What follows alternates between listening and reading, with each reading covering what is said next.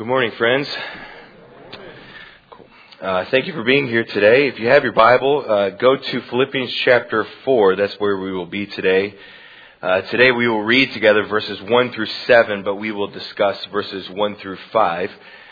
So today we'll read together verses 1 through 7 of chapter 4 in Philippians, and we will unpack verses 1 through 5.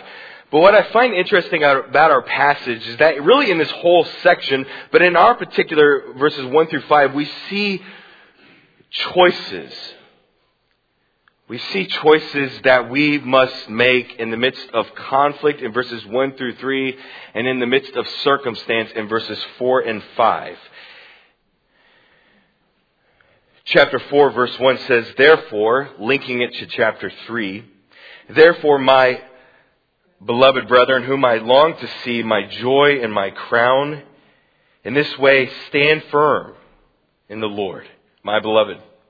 I urge you, Euodia, and I urge you, Syntyche, to live in harmony in the Lord. Indeed, true companion, I ask you also to help these women, for who have shared my struggle in the cause of the gospel, together with Clement, also and the rest of my fellow workers whose names are in the book of life." Catch that phrase.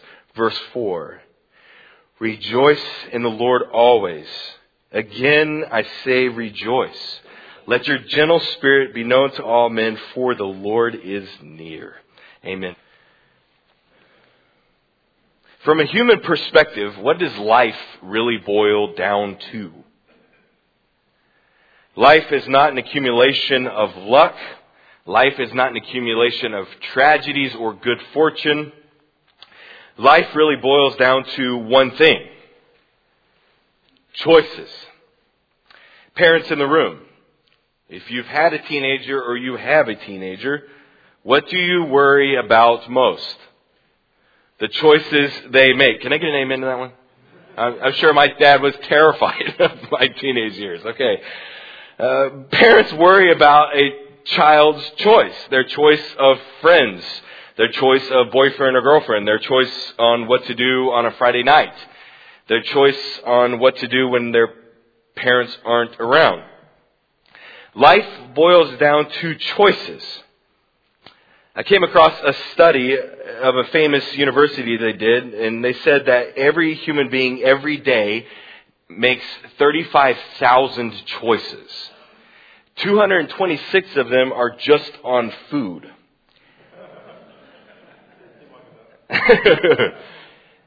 Everything from a human perspective culminates from the simple day-to-day choices that we make. The health of our marriage does not just boil down to the choices your spouse makes, but really boils down to the choices you make. The health of your body boils down to the choice between a supersized large fry and a small fry. The health of your children boils down to the fact that you would get up every day and go to work. Your choice to show them love despite exhaustion. Your choice to play with them, to engage with them instead of being enticed by Netflix. Life boils down to daily choices we make. And this, from a human perspective, this is also true of the Christian life. The choices that we make, the choice to believe in Jesus or to reject Jesus, the decision to trust God or to not trust God, the choice to pursue God or to pursue other things, the decision to prioritize Him over all or just over some things. The choice to study His Word or to study the world. The decision to see God as sovereign or just see everything as luck. The choice to love God with all of our heart, mind, and soul or to love something else more. The Christian life is full of choices, and these choices dictate your spiritual life. Choices is the theme of Philippians chapter 4. If you have your Bible, turn there again. And today we will see two choices that we face. Verses 1 through 3, in my opinion, discuss the choices that we must make in the midst of conflict, the conflict with the world, but also the conflict that we see in here. And also we see the choices that we have in the midst of circumstances of life. Notice the first choice that we must make in verse 1. It says, therefore, my brethren who are beloved, whom I long to see, my joy and my crown, in this way stand firm in the Lord, my beloved. Now, before we dive in too deep, I want you to notice first the highly personal nature of this book, but also of this verse. What one word is repeated twice in verse 1 alone? Yeah, it's the word beloved. That word beloved there comes from the Greek word agape. It's agape toi, which literally means the ones in whom I deeply love. So what does he tell the church in Philippi? He says to them that he loves them deeply, but what else does he say about them? He says that they are his joy and his crown. Paul calls them his joy. We would say his pride and joy. The church is, in a sense, his trophy, his sense of accomplishment. But what is the one command found in verse 1? The only command found in verse 1 represents the choice that they must make and that we must make every day.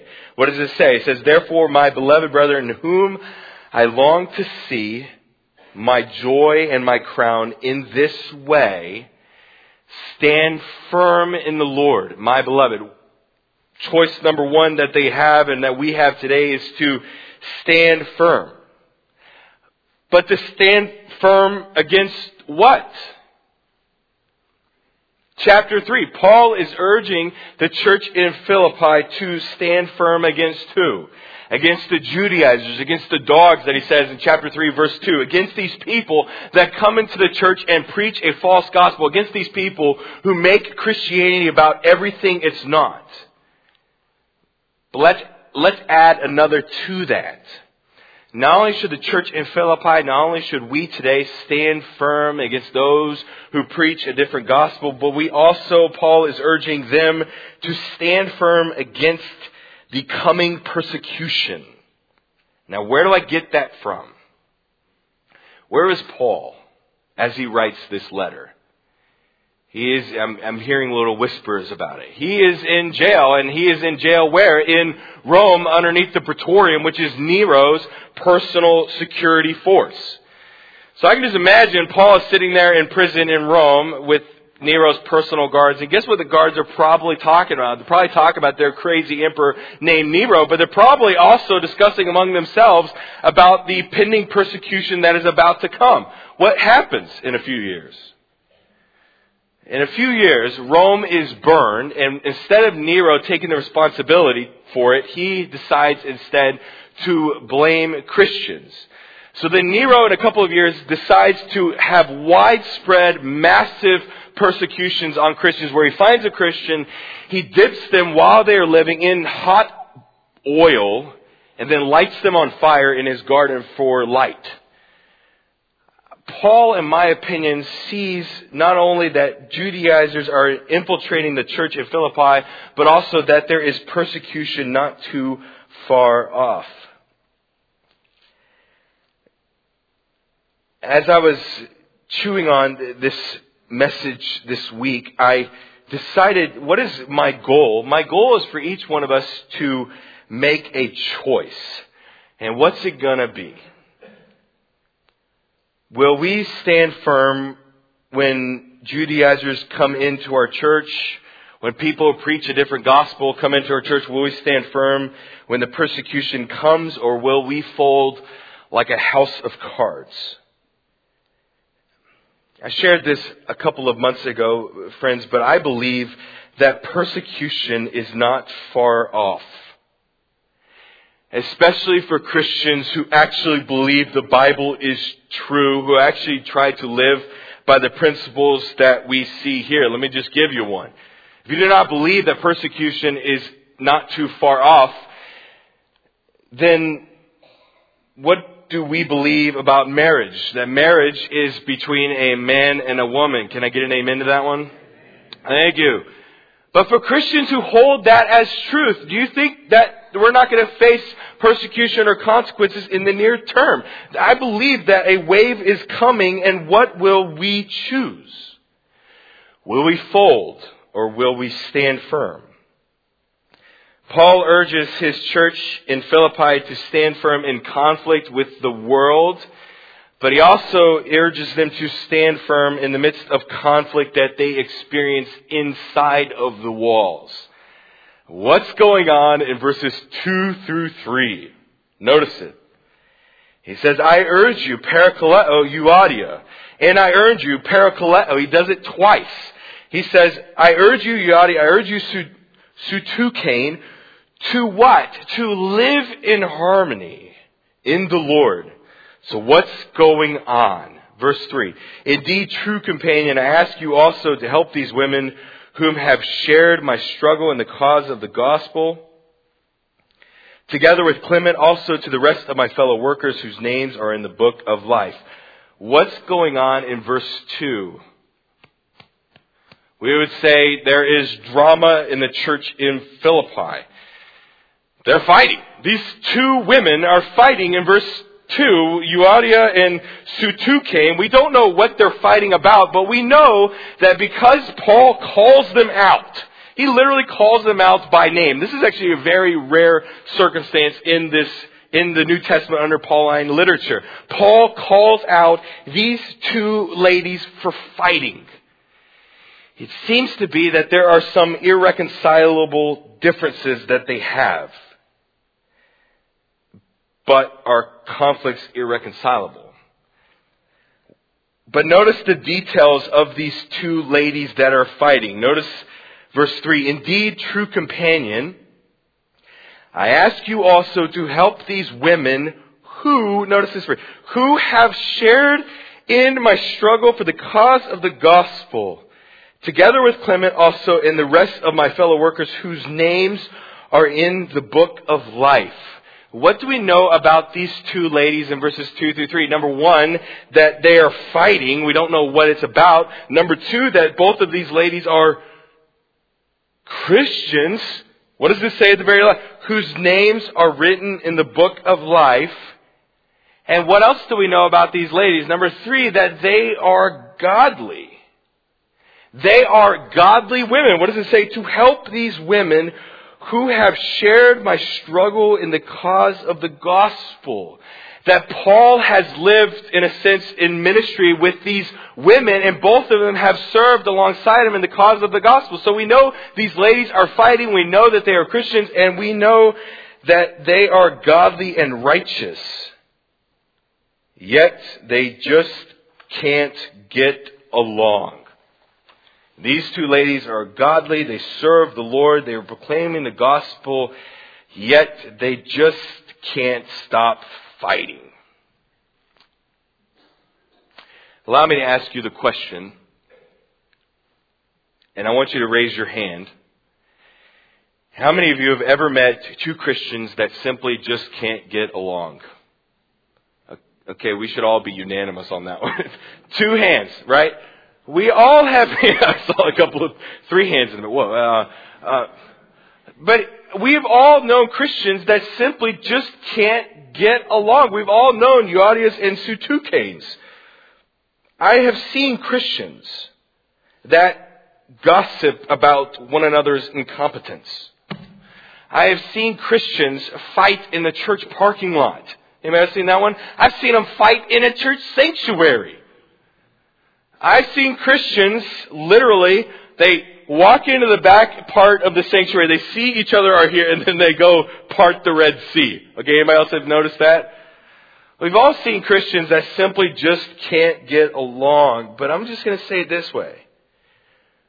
Friends, do you think God really wants us to live that way? Do you think God really wants us to have conflict between other believers that we have not reconciled? What does the Scripture say? Matthew chapter 22 verse 39, the second is like it, you shall love your neighbor as yourself. We should not have irreconcilable conflict with anyone. In fact, as a Christian, irreconcilable conflict is an oxymoron. There is no such thing. All conflict is reconcilable. I mean, just think about Just think about God in His perspective real quick, okay? He's sitting there from heaven and He's watching most churches in America today, and He's seeing people in the church fighting and not getting along and not reconciling their differences. And what is God saying up from heaven? Wait a second. I have forgiven you for idolatry. I have forgiven you for, lust and for murder and for spiritual adultery. I've forgiven you of so much more. Can't you just forgive one another? I am just glad I am not God. Okay. For all of us, that's a good thing. But I was sitting there this week as I was preparing and as I was thinking about these two ladies, I was hesitant to take it a step further, but I'm just going to go ahead and do it. I'm just going to make people irritated and mad at me today, and that's okay. I can take the heat and the hate mail. It's fine. But allow me to just get real personal. I've seen irreconcilable conflict, not just with Christians that go to church together. I've seen irreconcilable conflict between families, between friends, and between spouses. I have known a whole bunch of Yadias and Sutukanes that are married to each other. I've known a whole bunch of married people that just simply can't get along. Now, to be honest, at times, I'm not immune to this. My own marriage at times it could be characterized by this, that we have irreconcilable conflict in our marriage. Sometimes it's like every time you talk to your spouse, it's like a nuclear bomb going off. Anybody else have that one before? You got a couple amens. I was even in Yosemite Valley at a 5-star restaurant, and I basically erupted in conflict and in frustration, and that was not my finest moment. We all in marriage, all in our families, all in our deepest relationships can be characterized by these two women, that we are just simply irreconcilable. We have so much conflict in the middle of our lives that we can't just forgive. We can't just let go. But they still have a choice. Notice the choice that these two ladies have. Notice verse 2 again. It says this, I urge you, Euodia, and I urge you, Sutukane, to live in harmony in the Lord. If you have a pen, circle that word, live in harmony. Now that phrase in the English does not do the Greek justice. Because literally what Paul says is this, I urge you, Euodia, I urge you, Sutukane, to set your minds on the Lord. It's the same word. It's used, this is the 8th time it is used. The same word used in chapter 2, verse 5. That they are to set their minds to be like Christ. Paul uses this word again right here. He says to these ladies to set your mind on the Lord. What does that mean? Instead of letting your differences drive a wedge in your friendship, set your mind on your commonality. Set your mind on the Lord and also becoming like the Lord. What's the problem? That these women, are so tunnel visioned that they fail to see that they are both striving for the same prize. Christ-likeness. As Christians, what daily choices must we make to stand firm in the face of persecution, in the face of the religious? I say that with parentheses. Choice number 2 is this, to stop focusing on the offense. Rather, set your mind on the Lord. Can I just say something really quick? When you have in your marriage, when you have in your church, when you have in your family, when you have a conflict that just cannot be reconciled, what is the cause of that? Some would say selfishness, some would say pride, but I'm going to take it a little step further. I think it's tunnel vision. The root of irreconcilable conflict is tunnel vision. When I counsel families and married couples that are going through conflict, guess what I always hear? They did this and they did that and he did this and he did that and she did this and she won't do this and blah, blah, blah, blah, blah. What is that telling me? It's telling me that they're only focusing on the offense instead of realizing that they're both striving for Christ's likeness. So then forgive each other.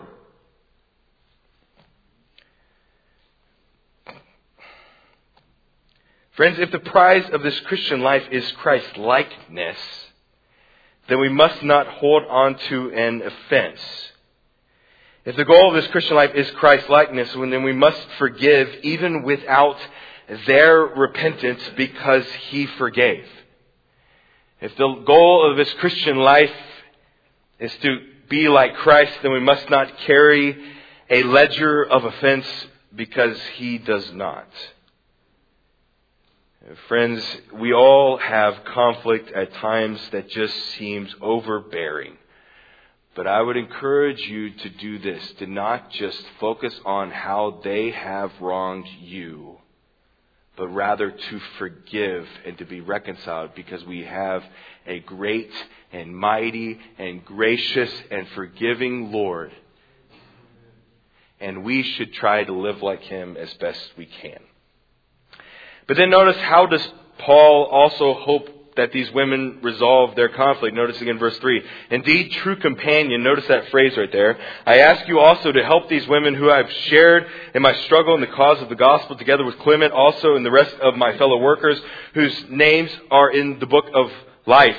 Paul hopes these women resolve their conflict, number one, by setting their minds on the Lord on the same thing. But then number two, that these women get help. That's what it says. That if we're in conflict, they're in conflict, just find help. And who does he call upon to help these women? It says the true companion. He hopes to find that one person, his true companion, to come alongside these women that have these conflict and to help them forgive and to work together. If you are having conflict, set your minds on the same thing in the Lord. And number two, get help. But notice, Paul does not entreat the whole church to come alongside. He entreats his true companion to remind them of their common purpose and their common goal.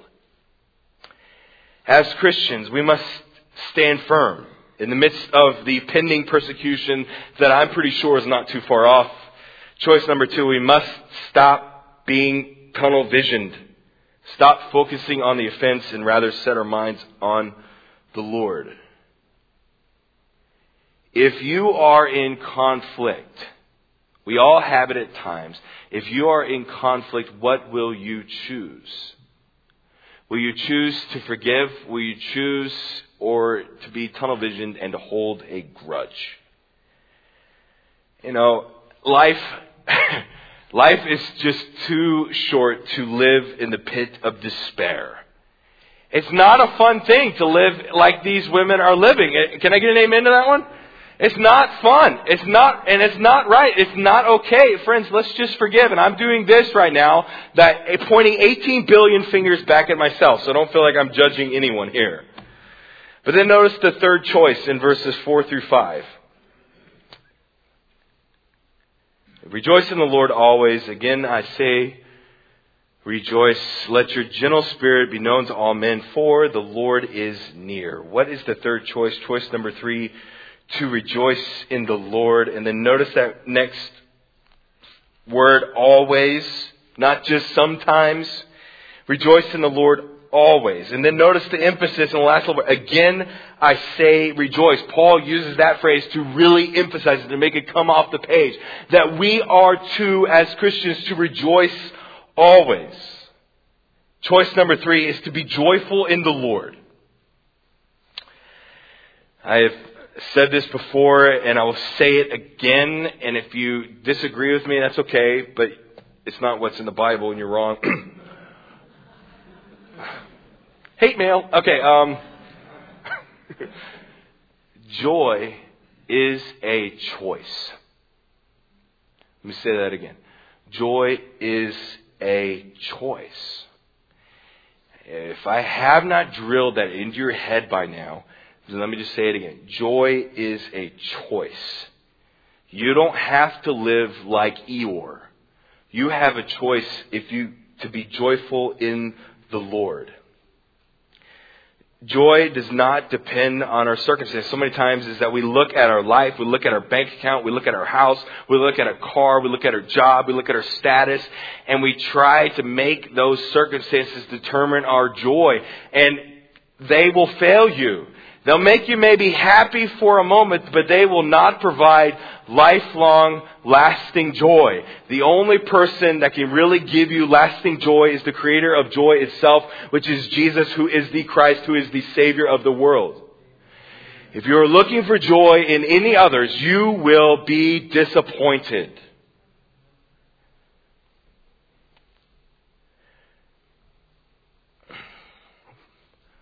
And as I mentioned in chapter 3, verse 1, where this phrase is also repeated, it says, rejoice in the Lord. What I said is this, that I believe what Paul means by this phrase is that we rejoice because of the Lord. Because of what He has done in chapter 2, and because of what He has provided in chapter 3. In chapter 2, we rejoice because of the Lord, because that He decided to humble Himself, becoming obedient to the point of death, even death on a cross. Why did He do that? So that He could pay for my sins, and that if I believe in Him, that I would have eternal life. That we rejoice because of the Lord, because of what He has done, and also because of what He has provided. That's what I feel like chapter 4, verse 4 says. Because of chapter 3, because of what the Lord has provided in chapter 3, we are then to be joyful. What did the Lord provide in chapter 3? Verse 8 says more than that. I count all things to be lost in the view of the surpassing value of knowing. Notice that. Knowing Christ Jesus my Lord, for whom I have suffered the loss of all things, and count them but feces, literally, so that I may gain Christ. One of the things that the Lord has provided through the blood and the cross is that we can know Him. No longer do we sacrifice on an altar. The curtain is ripped. Amen? We can know God. He provides us that we can have a relationship with Him, but it's so much more than that.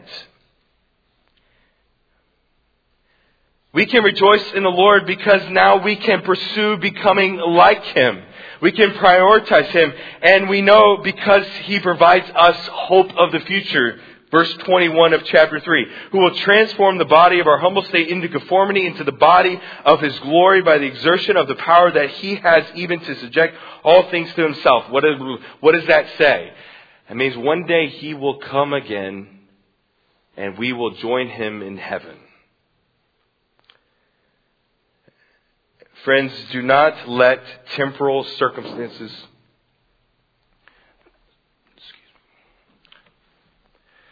Do not let temporal circumstances and pain determine your joy. Rather, set your eyes upon the Savior because, as I just said, one day Jesus will come again, vacating us from the pain of this world.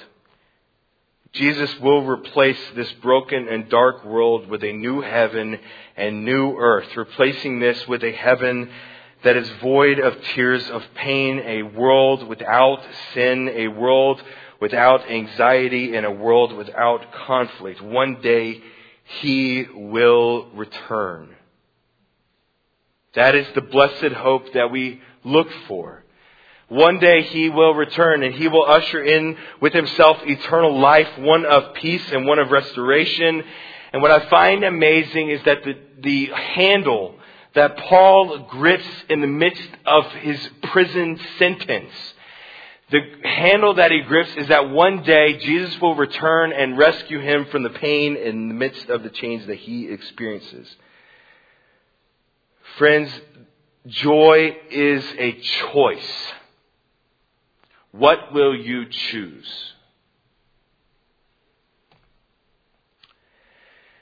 When we stand firm and when we stand together, when we move past our conflict, when we rejoice in the Lord, notice the consequence or the outcome.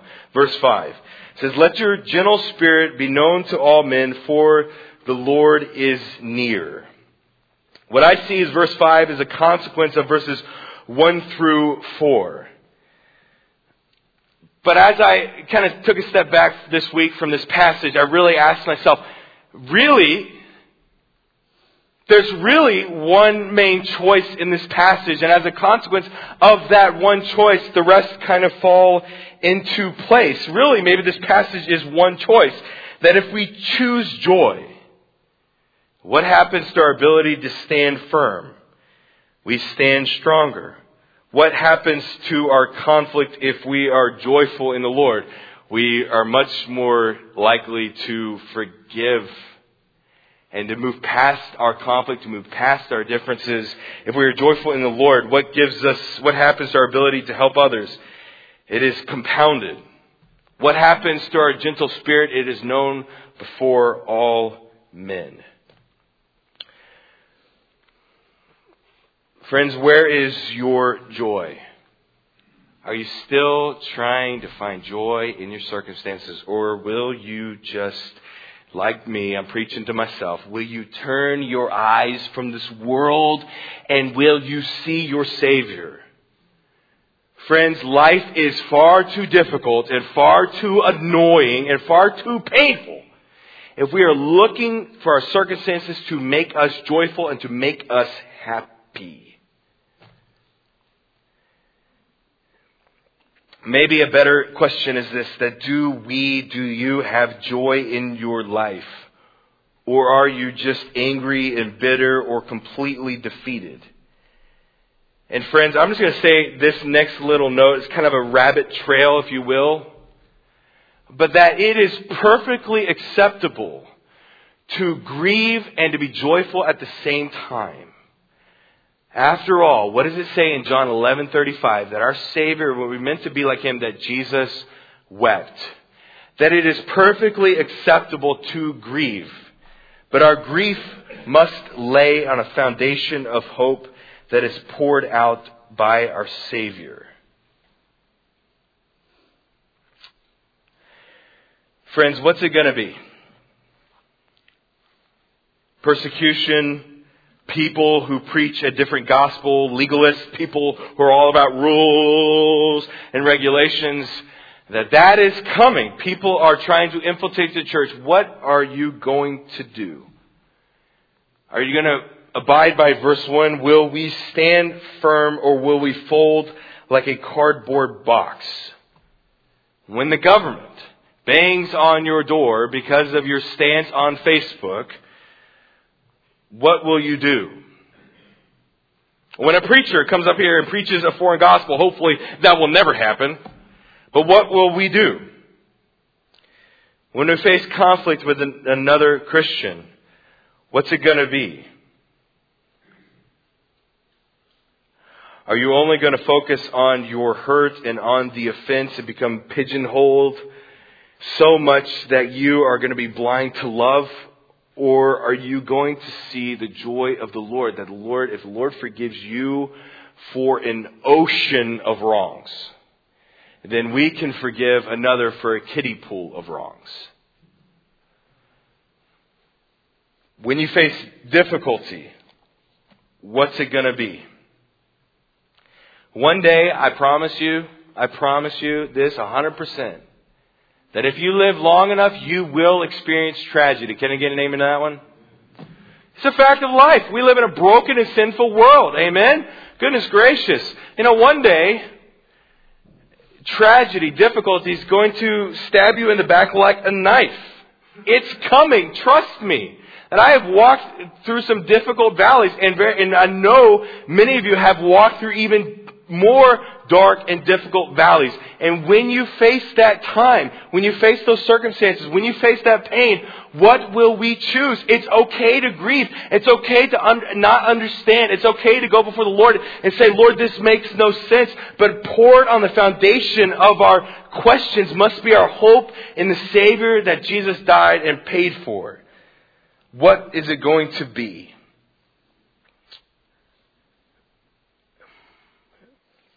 Friends, we have something that the world does not.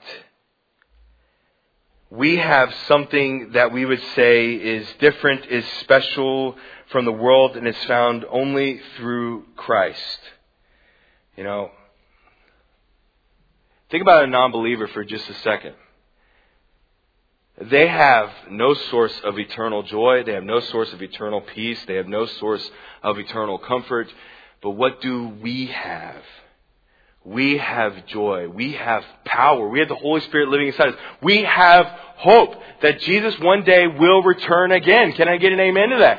So we should so many times we so struggle with just looking at the world. But friends, let us turn our eyes to the source of joy itself, to the one that transcends joy. Lord, let us not place our joy in circumstances, but in the transcendent joy that only the Lord brings. But the Lord gives us these tools, but it is up to us to use it, us to believe it, us to trust it. And what I find amazing about our Lord is there's tons of things. One of the things I find great comfort is that our Lord, our Savior, wants us to pursue Him all the more. And in Him, we will find rest for our souls, grace that is abounding, and we will find a satisfying eternal life.